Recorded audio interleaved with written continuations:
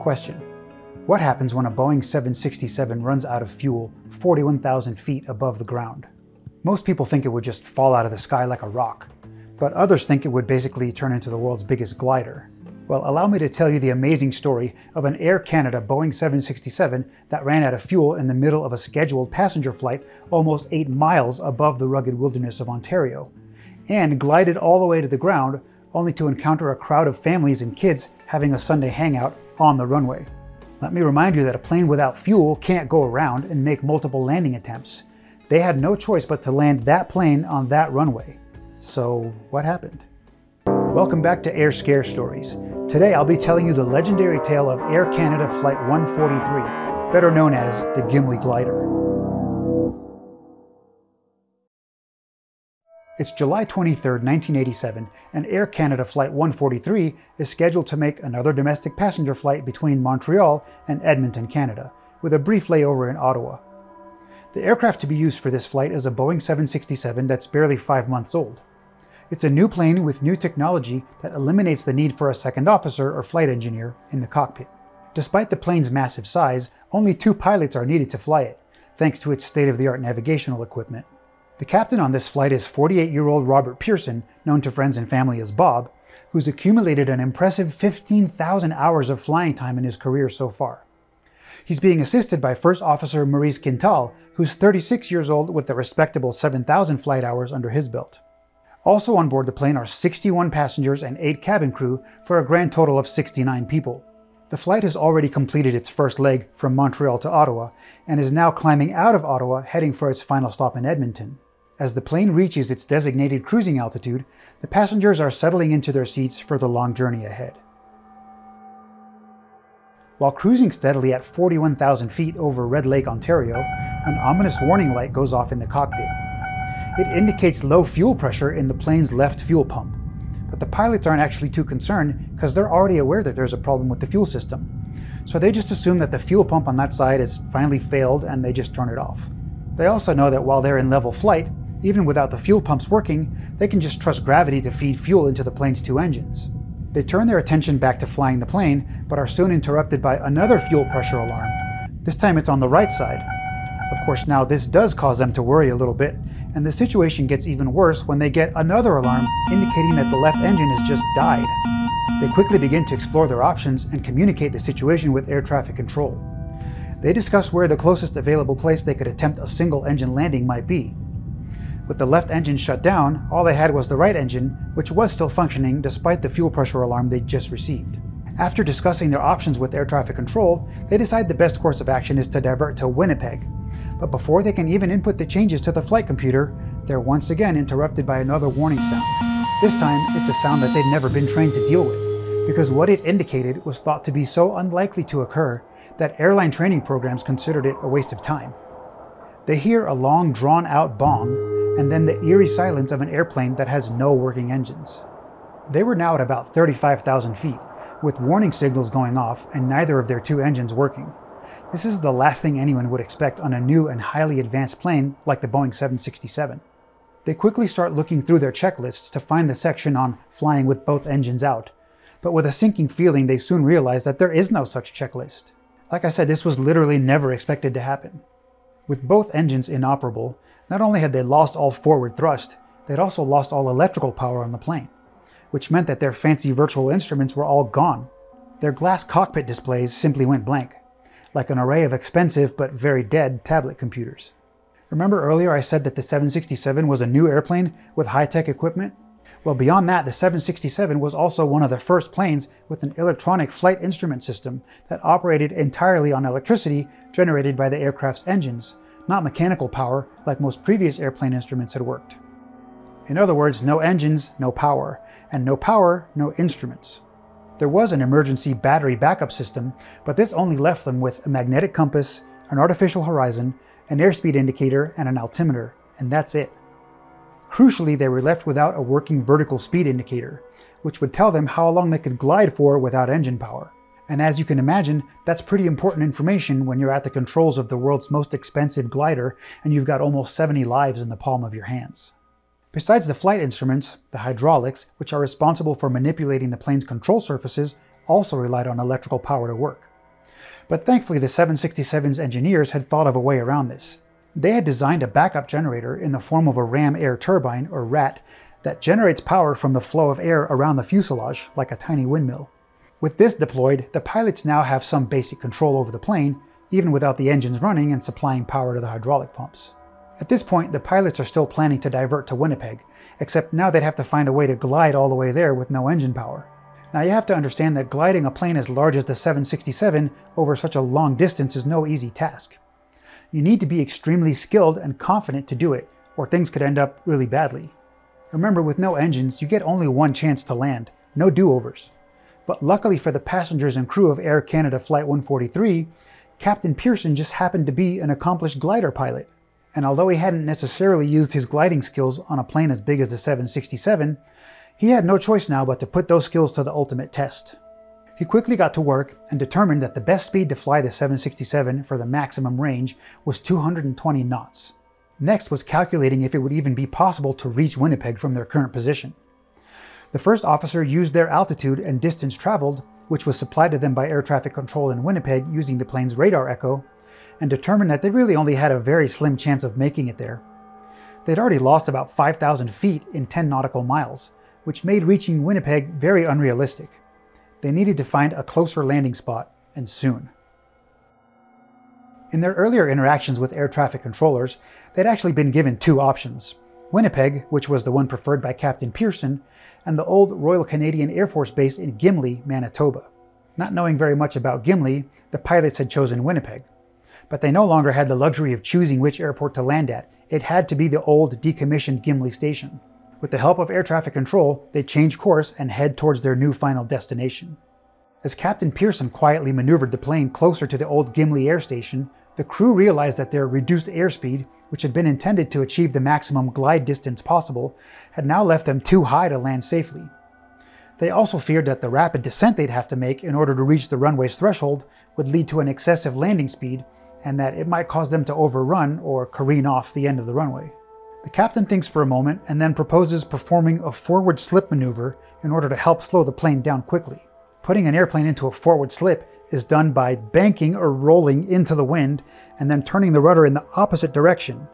It exposes the entire length of the fuselage to the oncoming air and is a way of creating a huge amount of drag very quickly, resulting in a rapid loss of altitude and/or airspeed.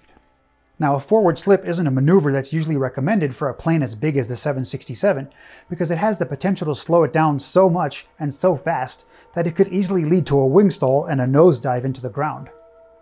But the captain determines that he really has no other choice and goes ahead with the forward slip. This does manage to reduce the plane's airspeed, but also, unexpectedly, was making the plane's controls less and less responsive to Captain Pearson's inputs. When the plane entered the forward slip, it disrupted the smooth airflow around the fuselage, making it turbulent and severely reducing the RAT's ability to generate power. This is something that Captain Pearson hadn't considered, since he'd never piloted a glider whose controls depended on the power generated by a tiny windmill sticking out the bottom before.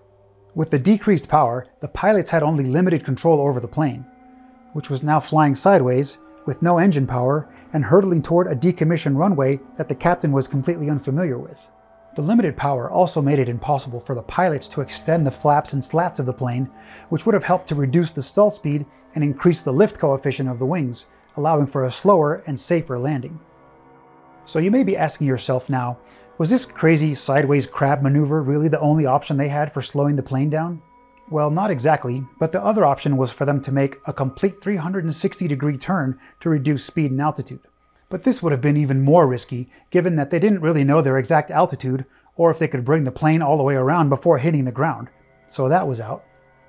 As they approached the Air Force station at Gimli, First Officer Quintal moved the landing gear lever to the down position in order to extend the gear for landing, but nothing happened. He frantically looked through the quick reference handbook for any references to landing gear freefall or anything like that, but he couldn't find anything. But just before touchdown, he flipped the alternate gear extension switch, which resulted in an abrupt and jarring gravity drop. Now this is exactly what it sounds like. The cover doors would simply open and let the massive landing gear fall into place under its own weight. Unfortunately, however, the nose wheel failed to lock in place, meaning there was a good chance it would just collapse on touchdown. But at this point, there was nothing they could do about that.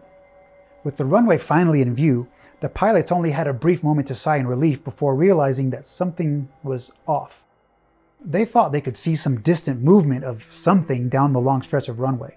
It took just a few seconds for them to realize what they were seeing, and it sent a chill up both of their spines. They could see that crowds of people and families had gathered around and that they were having a drag race on the runway. Unaware to the flight crew, as well as the controllers at Winnipeg, a section of the long decommissioned Air Force Station at Gimli had been converted into a racetrack complex, which included a race course, a go-kart track, and a drag strip where friends and families would get together to hang out on weekends. Although First Officer Quintal had actually served at Gimli as a Royal Canadian Air Force pilot, even he didn't know of these developments, which didn't happen until long after he'd left. To make matters even worse for the flight crew, on that particular day there was an additional race going on at Gimli, hosted by the Winnipeg Sports Car Club, meaning the runway was even more crowded than usual and was surrounded by cars, vans, and campers full of people. As if it wasn't bad enough for Air Canada 143 to be speeding toward a runway full of cars and people, it was doing so silently since its engines weren't running. This meant that the people on the ground would have virtually no chance of hearing the plane coming, and would only see it when it was almost already on top of them, giving them no time to escape. In order to avoid crashing into the crowd of people at the far end of the runway, the captain decided he had to put the plane down as close to the threshold as possible. Of course, this meant that their stopping distance would be severely decreased, but what other choice did he have? He wasn't about to float leisurely down the runway and risk plowing his giant airplane into a crowd of kids and families. Once the wheels touched down, the captain applied full braking power, blowing out 2 of the tires and causing the plane to start skidding down the runway. The unlocked nose gear assembly couldn't withstand the impact of the landing, and it collapsed almost immediately. As you'd probably guess, this meant that the nose of the plane slammed to the ground, bouncing and scraping its way down the runway. All things considered, this could have been a very bad thing, resulting in casualties or even starting a fire beneath the plane. But the additional friction created between the collapsed nose section and the runway actually ended up being critical to helping slow the plane down. On top of that, about halfway down the runway, the drag strip's guardrail appeared down the center line, and the plane's nose began to bump and bang into some of its wooden pylons. But thinking quickly, Captain Pearson applied a stronger braking force on the right, causing the plane to straddle the guardrail between the nose and the left main landing gear. They finally managed to bring the 767 to a stop less than 100 feet from the crowd of people, cars, tents, and campers. Somehow, this amazing flight crew had been able to glide for 17 full minutes in a massive airliner with no fuel and very little power, and successfully landed on a decommissioned runway bustling with cars and people, and not a single person received serious injuries. The pilots would later state that they came so close to hitting 2 boys who were riding their bikes on the runway that they could see the terrified expressions on their faces as the plane came to a skidding stop just a few meters from them.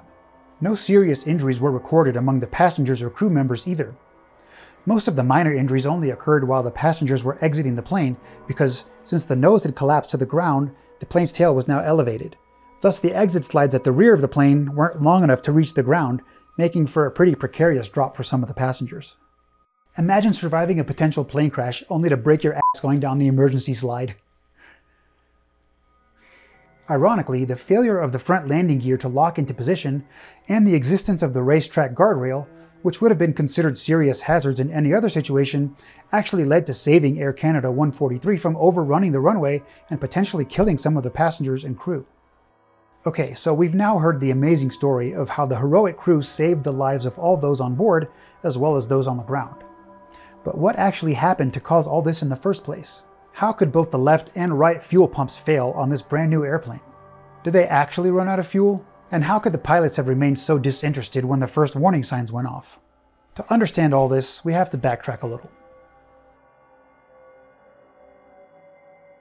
The day before the incident, an aircraft technician in Edmonton ran a battery of routine maintenance checks on the plane, which included checking its fuel quantity indication system, or FQIS.